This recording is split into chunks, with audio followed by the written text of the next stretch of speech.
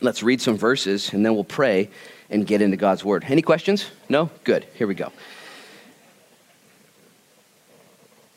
Let me just set the tone before I read. Paul's been writing to the church of Philippi. He loves them. He's so fired. He's in jail. He's in jail, and he's received a message from Epaphroditus from Philippi. Epaphroditus showed up, and he'd been walking 800 miles. He almost died on the way there. You remember the story? Epaphroditus got super sick, almost died, didn't die, got there, gave Paul the offering that the church at Philippi had given to him. And then Paul said, well, how's the church doing? He said, they're doing great. Are you kidding me? Man, they're growing. They're learning, they're listening, they're praying, they're serving. And Paul said, are you serious? And Paul was in jail, and it was such a healing balm to him, knowing that the church that he had planted by his own blood 11 years earlier was doing great. And so Paul then took out his free hand, because one of his hands was chained to a Roman guard, and he wrote the book of Philippians. And he wrote them encouraging them and instructing them. And in chapter 4, he thanks them now for the gift that they'd given, and he gives them some encouragement. And in today's sermon, in today's kind of study, we're going to see that he wants them to be in perfect peace. He wants them to have total joy. He wants them to be walking in strength. And you know why? Because he was. And he was chained up, not getting out, maligned and falsely tried, accused wrongly. Don't raise your hand too high, but have you ever been accused wrongly? Oh man, it's not fun. Paul had done those things. And instead of defending himself, instead of calling Johnny Cochran, instead of calling the lawyer and his defense team, and instead of putting a post on Facebook, he's like, you know what? I rejoice in the Lord. I rejoice. I'll say it again. Rejoice in the Lord.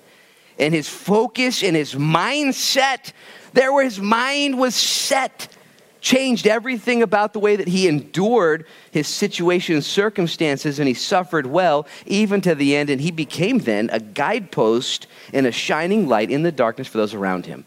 Here's my challenge to you. You might have been falsely accused at this point in your life. You might have gone through a challenging time. You might be living in difficult days. There might be some confusion around you. There might be some stuff that you didn't choose, but you have to now walk through. There might be a government above you that is leading the country in a way that you disagree with. There might be things that you're having to work through that you didn't do and you would have done differently if it was up to you, but that's not your choice. And your choice, though, is, are you going to be a man or woman of God? Are you going to be a man or a woman of peace, of power, and of strength and joy? See, some people are like thermometers. No matter what's going on around them, they rise and fall based on the pressures and the environment around them. Things are good. Oh, we're looking good. Things are bad. Oh, we're so bad. And they're thermometers. They have no power over what's going on around them. Other people like Paul aren't thermometers at all. They're thermostats. They dictate the temperature. They dictate what's going on and what's not going on. They change the environment. It gets hot outside. Well, they bring the cool refreshing of God's presence. It gets cold in your heart. They bring the heat of God's love and God's power. You have a choice. Mom and dad especially. Men and women especially.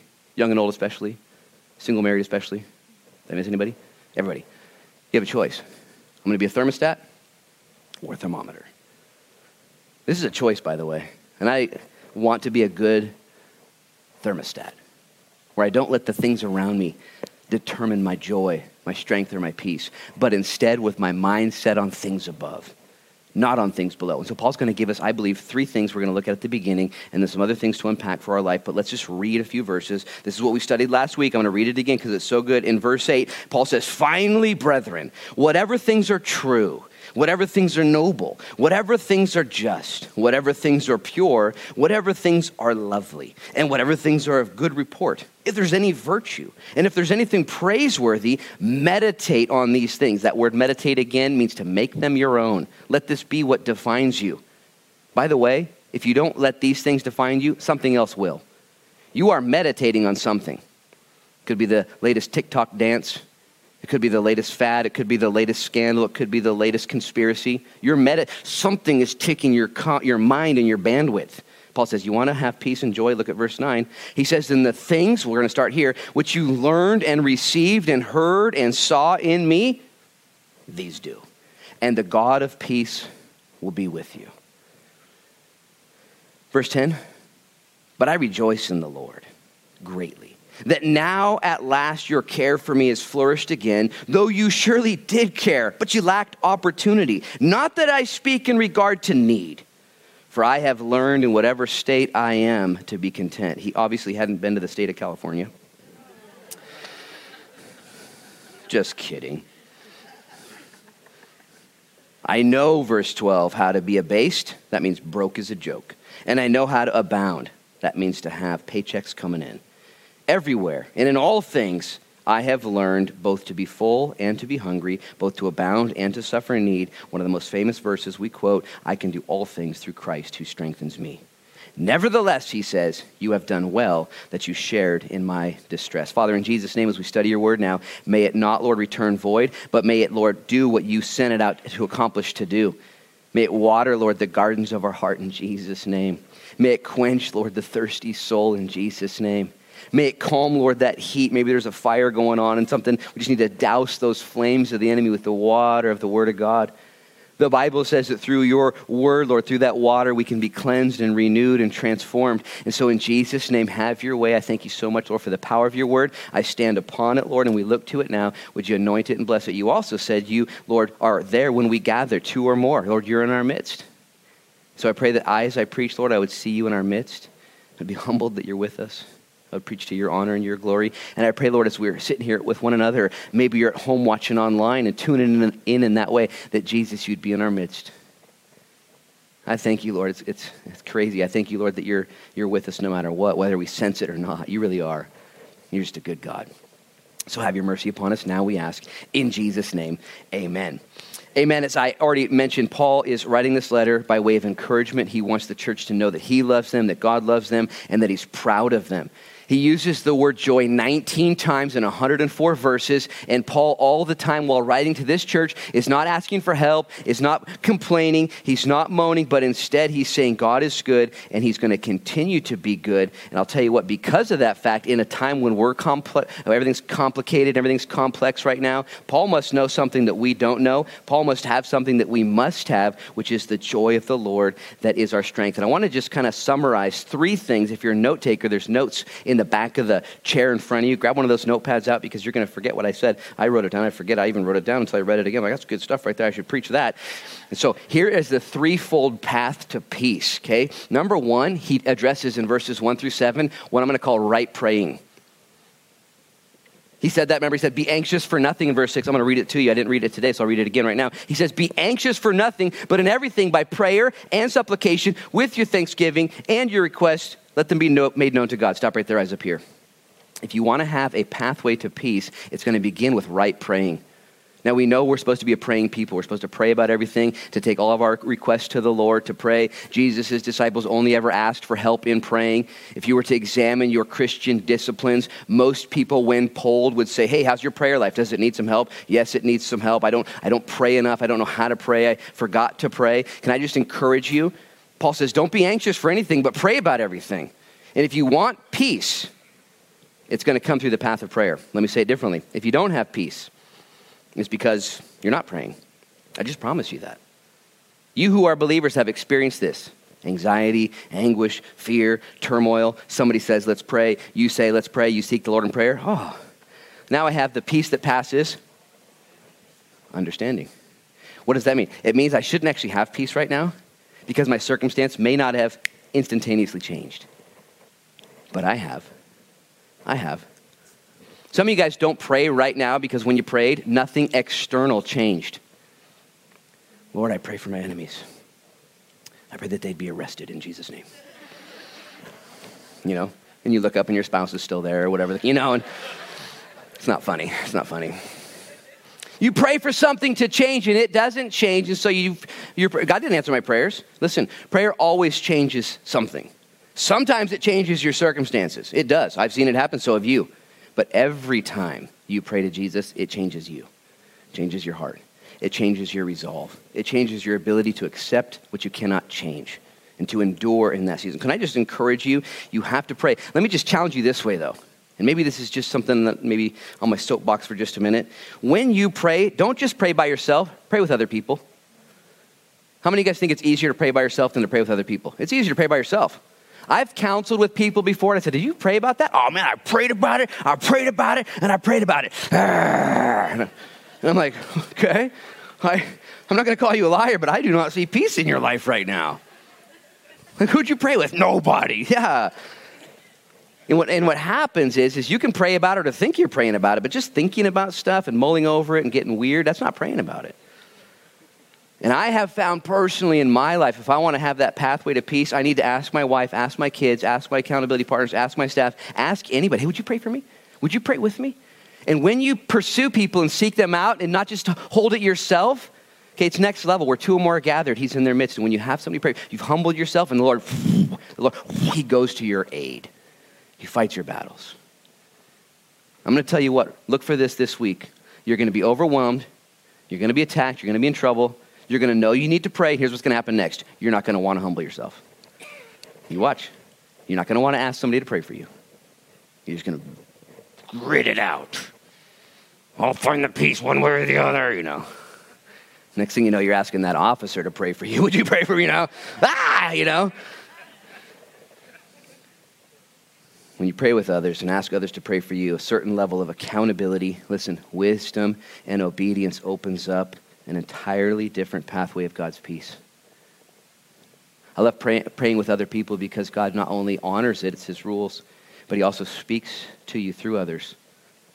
You ever had somebody pray for you and it was like a prophetic prayer? Like a powerful prayer? Like, how'd you know? Well, I don't know. It's God. God intervening on your behalf. And we're so prideful, we're so stubborn and rebellious. Oftentimes we just sit in that stuff. I'll tell one quick story. It was Friday, and I was leaving Fred Meyer's, and I was putting my groceries away, and somebody saw me, and they worked at Fred Meyer's, and they said, hi, Pastor Luke, and they actually came out and got my cart for me and said, hey, I'll take your cart back to the car for you. And I said, thank you so much. And as they were walking away, this cart person, I'll just leave it at that, this cart person was what they stopped and said, hey, you know, Pastor Luke, could you pray for me? And right there at Fred Meyer's, in the crosswalk, and would you pray for me? And they went on to kind of open up what's going on in their lives, and I said, yeah, I'll pray for you, and we're going to do it right now. And I don't know what's going on necessarily, but I do know this, the peace of God that passes understanding descended upon the Fred Meyer parking lot. And it was so fun to pray. And I was so impressed and encouraged by it. It was a young person, a high schooler, young person that works there. I said, hey, thank you for being so bold and so courageous to pray. Lord, teach us to pray. If you want to have this pathway to peace, by the way, let me just read this to you again. Verse 9, he says, the things which you learned and received and heard and saw in me, these do, here's the big idea, and the God of peace will be with you. Yesterday I was with my wife, Crystal, and it was the afternoon, and processing through certain things, and the kids were inside. We just talked about all the stuff on our radar, the things going on, and then we just prayed, and it was like such a difference. Thank you, Lord. I just felt the confidence of the Lord, the purpose of the Lord, the joy of the Lord, the peace of the Lord. Again, your challenge this week, you're not going to want to do it. You're not going to want to humble yourself to your spouse. You're not going to want to humble yourself to your kids or to somebody else. You're not going to want to see me at Fred Meyer's and say, Pastor Luke, pray for me. If you do, I will, though. We can pray there. I'll meet you at the Bananas later today. Not only right praying, okay, work on this, but right thinking. We learned about this last week. If you want to have that threefold pathway to peace, you have to have right praying, but also right thinking. We saw this in verse 8. I just read it to you. He lists 8 things. In verse 8, he says, if you want to have peace, meditate on these things. That word meditate means to grab and make it your own. Things that are true and noble and praiseworthy and of virtue and right and just and pure. These things. This is a principle that will not change. Garbage in, garbage out. That's just the way it is. Glory in, glory out. What you meditate on, what goes into your eyes, what goes into your ears, what even goes into your mouth, okay, will be evidenced and seen and produce some sort of return. Period. Can I get an amen from somebody? Period. It just does. And so what he says, if you want to be a person of peace, if you just want to be a person of peace, meditate on these things. If you don't want to be a person of peace, you want to be all anxious, you want to be depressed, you want to be distracted, you want to be detoured, you want to be all these things that we don't want to be, well, just do it your way then. Watch whatever the world's watching. Enjoy whatever the world's enjoying. It's your choice.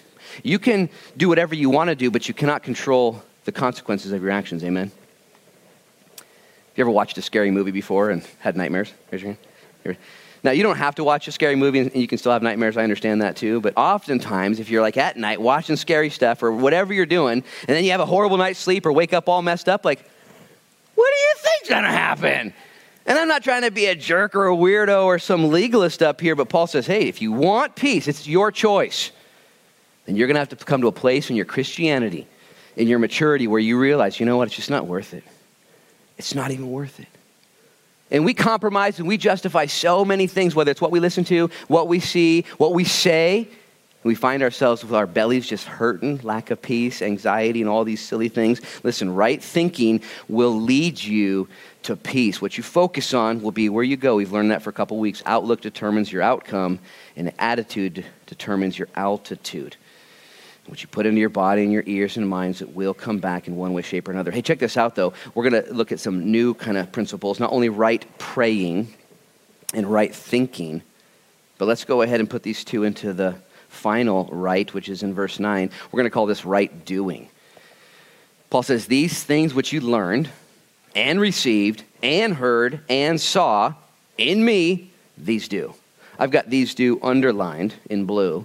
It's highlighted in yellow, and it's circled in red. Why so many times, Pastor Luke? Because I struggle, you know what I'm saying? These do. Do what you know to do. Obey. Trust and obey, for there's no other way to be happy in Jesus except to trust and obey. Trust and obey. Well, I just trust him. I don't obey. Really? How's that going for you?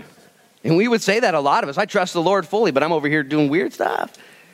And he says, the things you learned, the things you heard, the things you saw, the things you received, these fourfold measures, because Paul was the full package. Paul taught good things.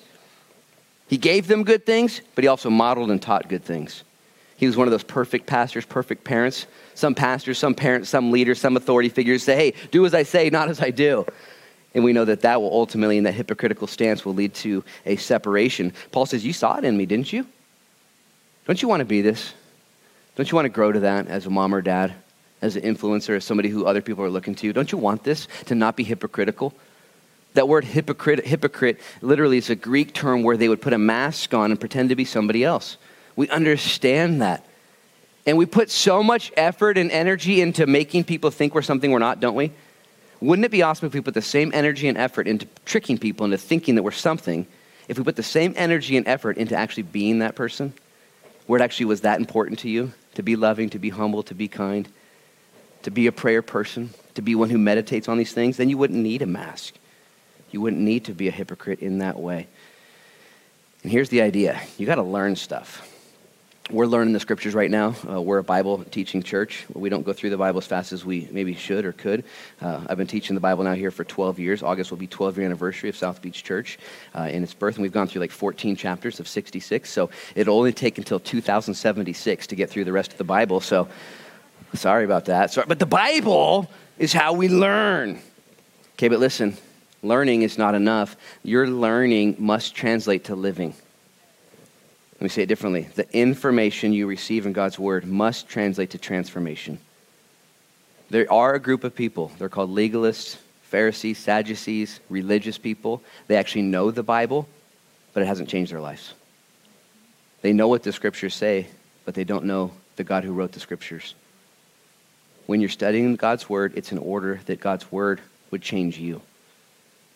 See, we came from this crazy generation where people memorize scriptures and they go to quizzing challenges and memorize as much as you can. And the Bible is not here so you can memorize it and pass a test. Amen? The Bible is here so it can change your life.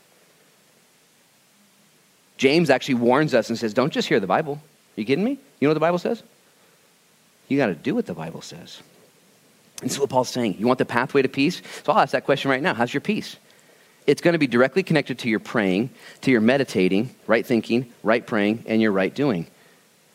Every time I'm out of peace, every time I'm challenged in that way, every time I'm full of anxiety, I can just look at these three and say, how you been doing, Luke? And I'm, oh man, I'm way off. I'm way off. And then I run to the grace of Jesus Christ, to the spout where the blessings come out, to the restorative grace and mercy of our Lord Jesus Christ. But let's talk about this idea of obedience. Because we're such a grace church, at least at South Beach, and we're a grace generation, and we've just gone so many liberties, and we've extended ourselves and said, well, that was old, and that's the Bible. Paul says specifically, I've got it underlined 3 different ways, these do. He doesn't want us to miss it. Because if you don't do the things that God's asked us to do, you'll slowly fall apart, right? If you don't obey what God says, because God's principles aren't optional, they're timely and timeless. They don't change for any generation or for any leadership or for any time or for anybody. God's word is true all the time. Amen? And so if you don't do it, you're going to reap the consequences of doing it your way. We've all done this before, where you don't obey and you begin to see the consequences creep up in your life. That if you don't put the work in that God's asked us to do, you will see. We can call this maintenance to a degree. When God's word says to do something, if you don't do it, you're going to reap the consequences in a different way. This happens in our life because everything, I'll give you a law here, it's the second law of thermodynamics, and there's a couple different sophisticated ways to explain it. I'm not going to do that because it's not necessary. But the second law of thermodynamics essentially says that everything is going from some form of order. Okay, that's where it's at, and it got there by purpose, but it's going from order to disorder. Unless a greater force comes into that space and continues to cause that order to increase, it will naturally decrease. When you get a brand new car, it's only brand new for like 10 seconds.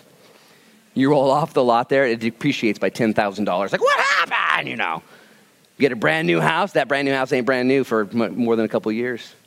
You have kids in there, it begins to fall apart immediately.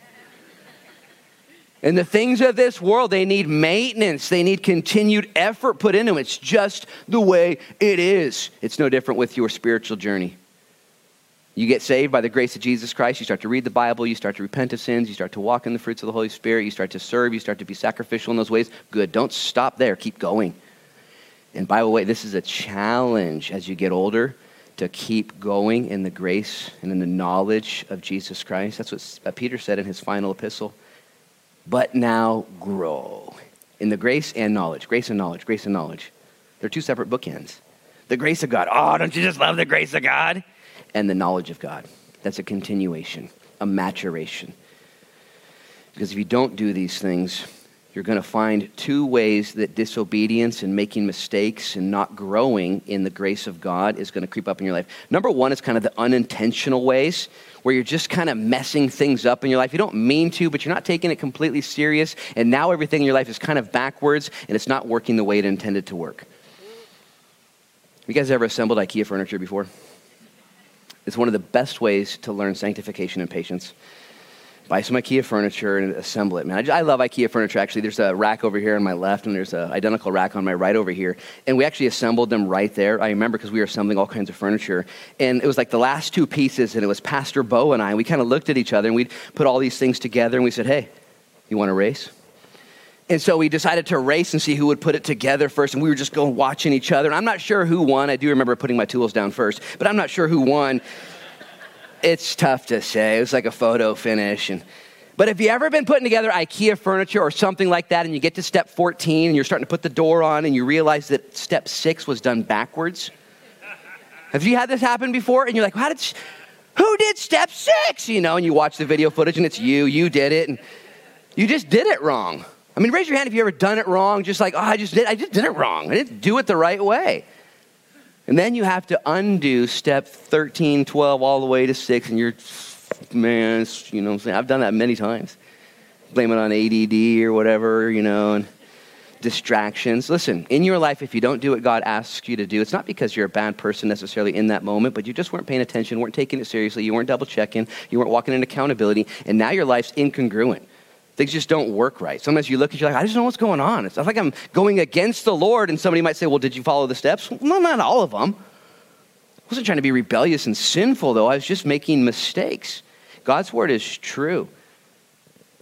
His plans are going to lead you and guide you step by step. And so when he warns us in this way, he says, if you don't want your life all wonky and out of shape and backwards, just follow the steps. It's not that hard. Read it. You don't understand? Ask for help. Ask somebody to pray for you. Okay, number one, if you're not going to do the things that God wants you to, you're simply going to be missing things and messing things up. You're going to have to go backwards a few times. Now, the second way of not obeying the Lord is pure disobedience. And this will cause us to suffer in different ways. And I just need to speak to that group of folks in here who are like, you know what, I know the step I'm supposed to take, but I don't really care. I'm just going to do it. I'm going to do it my way. I'm going to rebel against the ways of the Lord. And the Bible says specifically, God is not mocked. You will reap what you sow. How many of you have proved this to be true?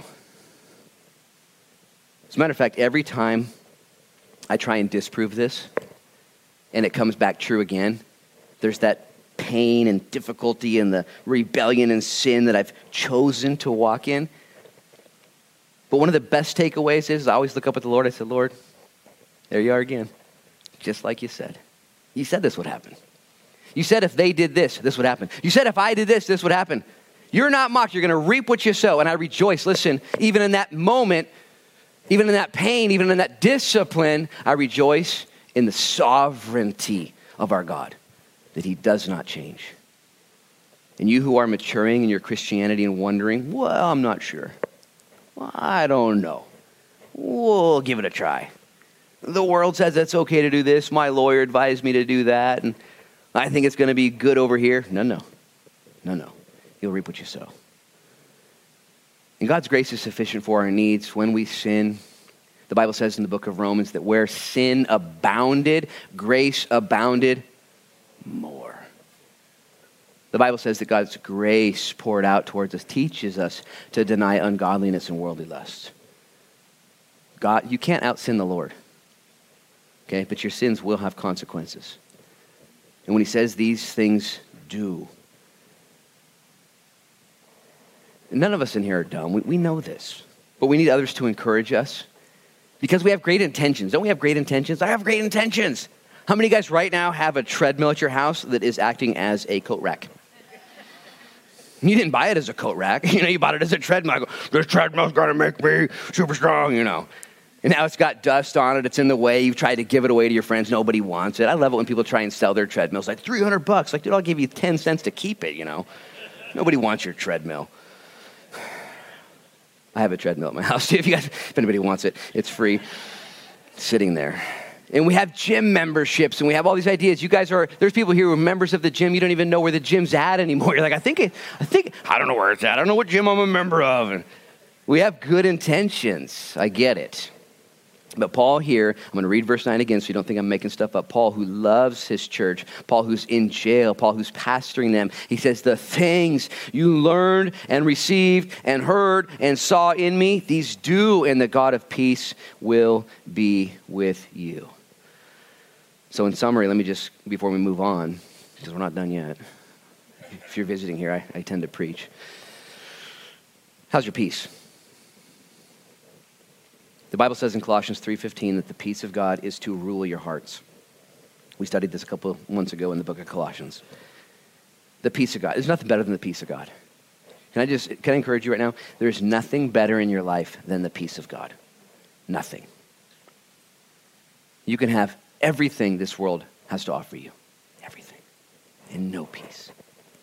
You can have nothing in this world and be lacking everything. Everything taken from you and it's over and you can have the peace of God. Ask yourself, how's my peace? It's going to be directly connected to right praying. God loves to hear your voice. He loves you. He loves to spend time in your presence. He loves you to seek his presence. He loves you to walk in humility with others. It leads to peace. God's created us as reactionary beings. What goes in is going to produce something. And so he asks us, have right thinking, friends. Your mind is corrupt. It's been hijacked. It's broken and tainted.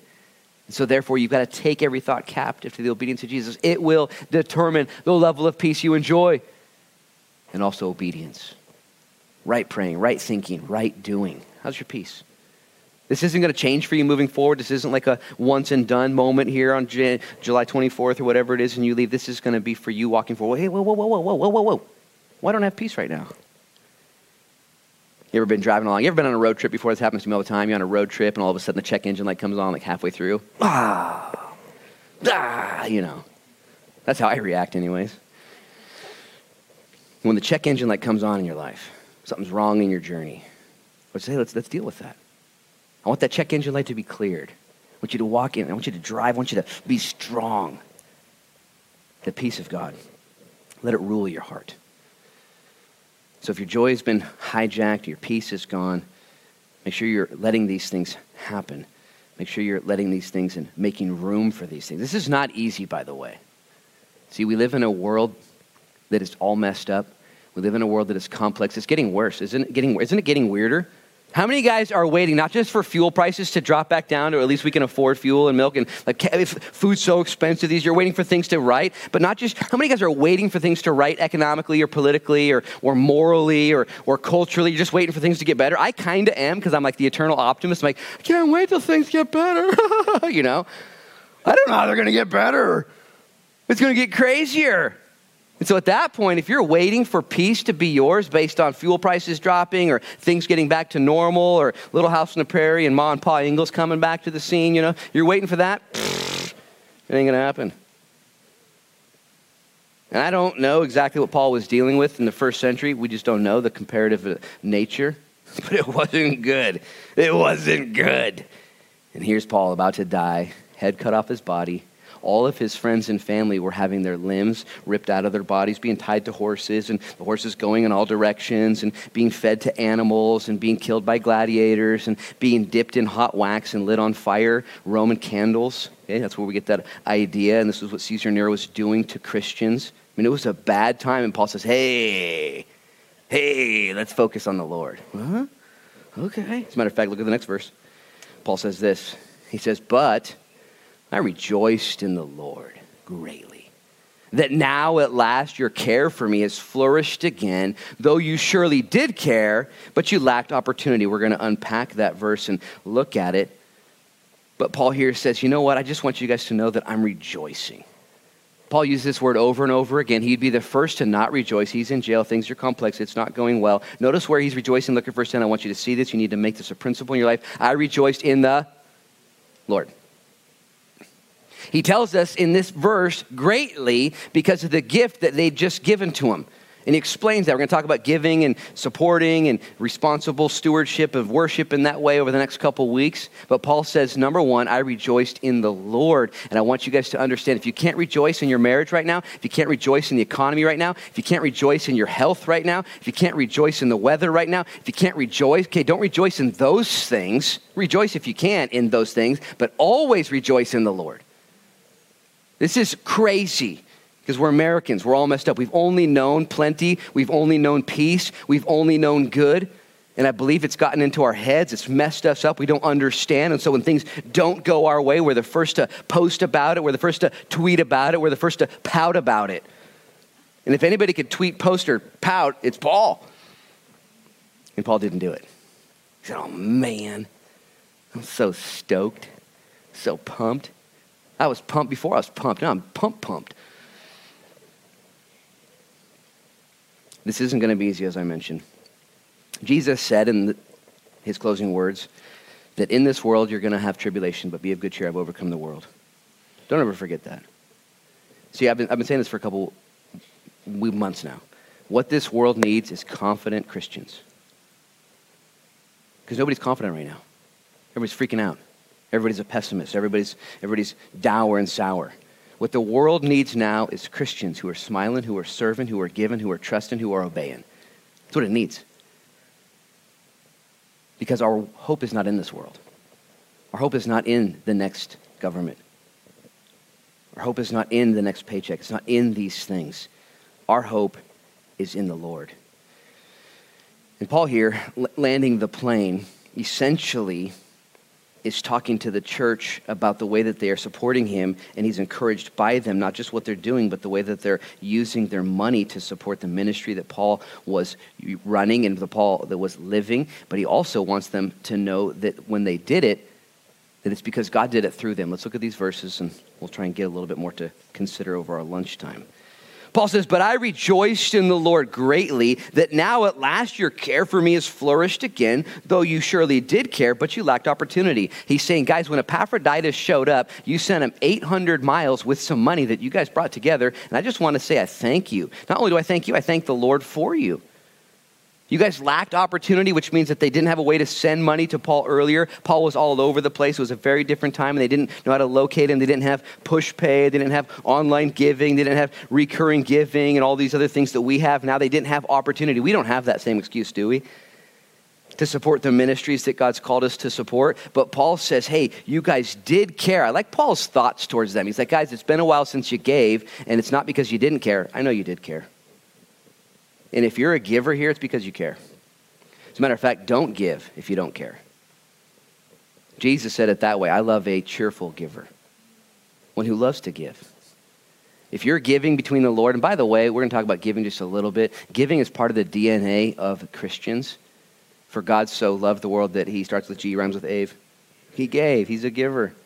He gave. He gave us all good things. James tells us that every perfect and lovely gift comes from above, that God gives everything. And so he asks us to give, but he wants us to give with that cheerful heart. This takes some time. This takes some effort. It takes some mental understanding of who God is and what God's given to you. But this idea of giving is important because it's how God essentially gives to others. Look what Paul says again here in verse 10. He says, I rejoiced for that your care for me has flourished again. Because they gave to Paul, God gave to Paul. And when you choose to let God use you in giving, he's going to use you to give to others. But listen, he's going to use others to give to you. Don't raise your hand too high, but just think this through. How many of you guys came to church this morning with some needs? You had some needs, spiritual, emotional, financial, physical. You need some stuff. There's nothing wrong with that. We all need some stuff. If you woke up completely needless, come talk to me. I'll hire you on my staff. We all need something. And the way that God's going to meet your needs, listen, is through somebody else. And the way that God's going to meet their needs is through you. See, most of us are very selfish. We're aware of our selfish needs. And we know what we need. Everyone else is aware of what they need. Most people come to church, actually, I can't wait to get what I need. And they come to church here as consumers. Feed me, Pastor Luke, this is going to be so good. Lead me into worship, Pastor Ryan, it's going to be so good, Oh, that communion, that's all right, And I had communion this last Sunday. It was like the real grape juice that we used to have back before COVID. I was like, man, we need to get back to that. We need to get back to that and away from these. But anyways, we have this mentality that I need to get met. But here's the deal. God has given you something that other people need. Jesus said it this way. It's better to give than it is to receive. And when you realize this principle that you need something, but God's going to use somebody else to do that. But when you realize, you know what? Hey, God, would you use me to meet somebody else's needs today? Would you use me in that way? And when the Christian church has that mentality to be used in that way, God can create and connect and complete the circuit where not only is he using you to give to others, but he's using others to give to you. And it's just an open-handedness. Paul's saying, man, I rejoice in the gift you guys gave. That was so cool. They gave a gift. Paul was giving them a gift. It was going all throughout the cycle and the circuit. And when you understand this, you become a little bit more like God in your giving and in your understanding of giving. Now, let me just break this down a little bit further. We like the Lord to provide for us, don't we? That word provide or provision literally means before seeing.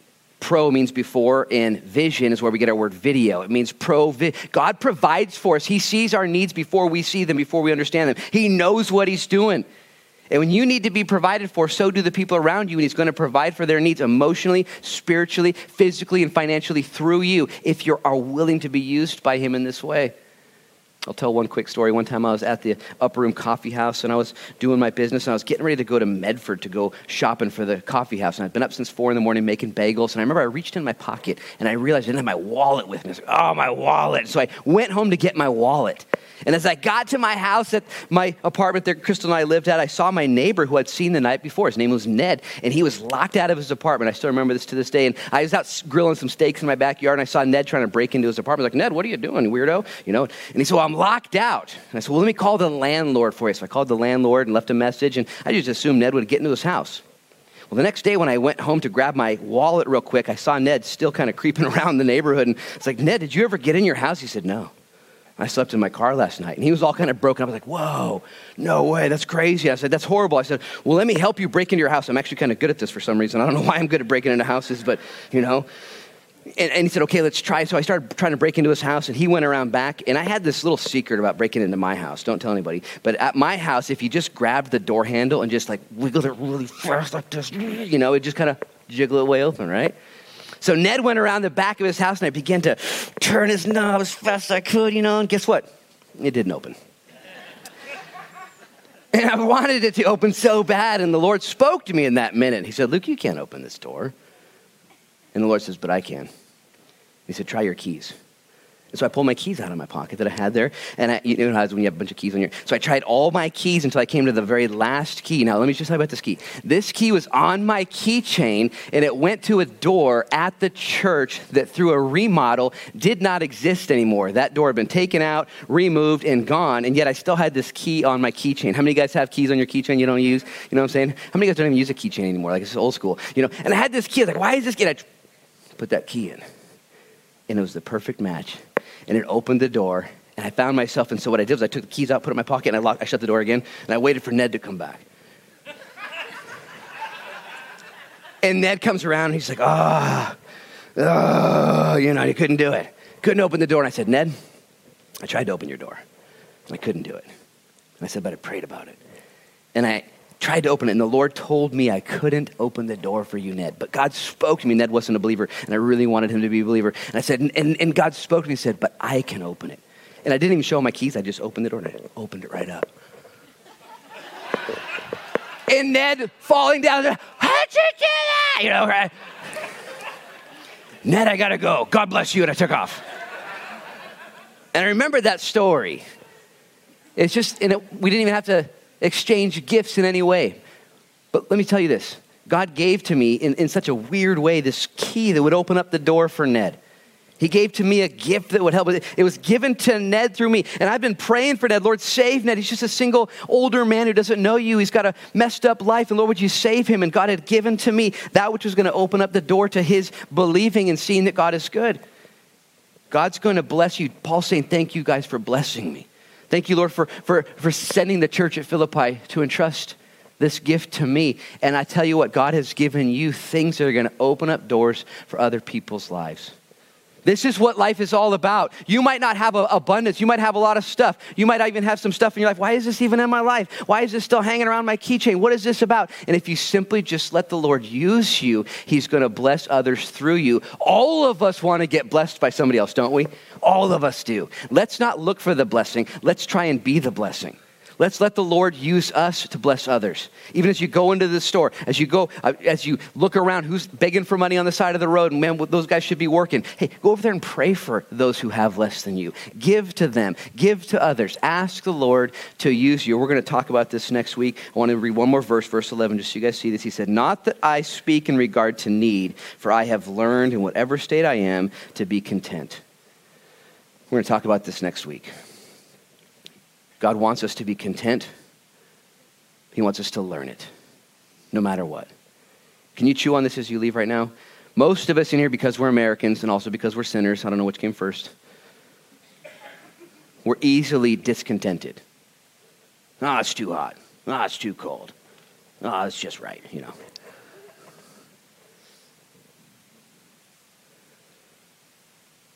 Paul says, I've learned to be content.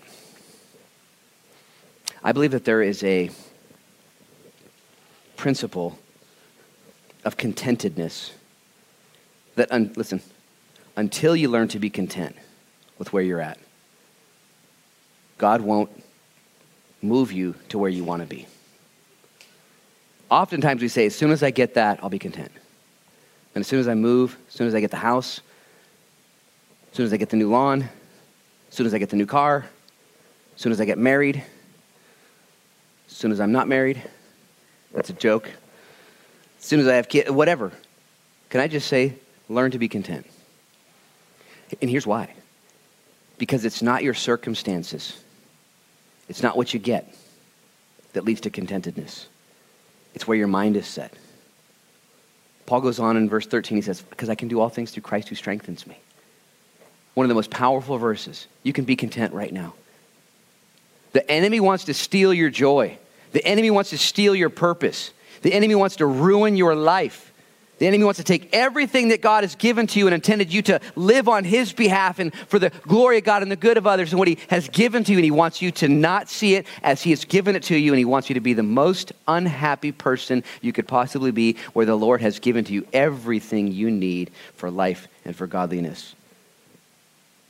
Our world is so discontent.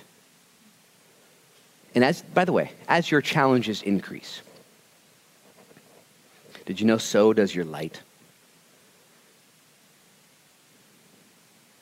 When your darkness crushes in on you and you go through bankruptcy, or your health fails, or situations don't go your way, and you choose contentedness and confidence in Christ, you're like a lighthouse. God's glory shining through you to others. They need desperately to see men and women who are content. And you need to be content, because the enemy's going to prey on your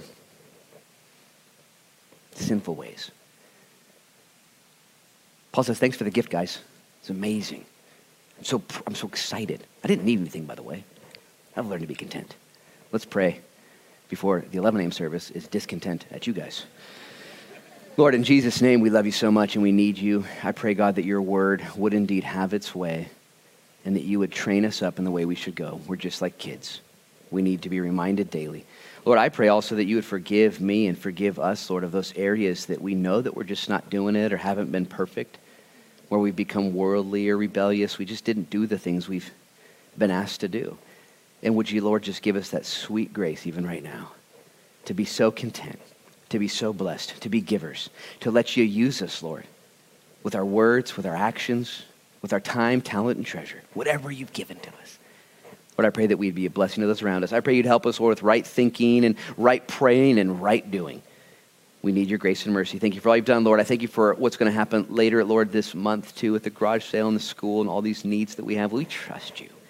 You've been so generous to this church, Lord. Continue to be generous as we trust you, Lord, with our tithes and with our offerings, with all the stuff we give back to you, Lord. It's yours first. Thank you, Lord, for using us to bless others, even now as we go our way. In Jesus' name we pray. And everybody said, amen and amen. Hey, grab one of those tickets before you leave on the door out there and help us to fulfill those needs for the school moving forward. Begin to go through your garage also. Find some stuff. Maybe you got one of those old antique cars, that you're not using anymore, and donate that to the school or something like that. Other than that, I love you guys. God bless you. Sign up for our back to school bash or our outdoor services. There's going to be food provided. We need cooks and people who are going to run the grills. I love you guys. Go out into the world and let your light so shine before men that they see your good deeds and glorify your Father in heaven. In Jesus' name, amen. You are dismissed.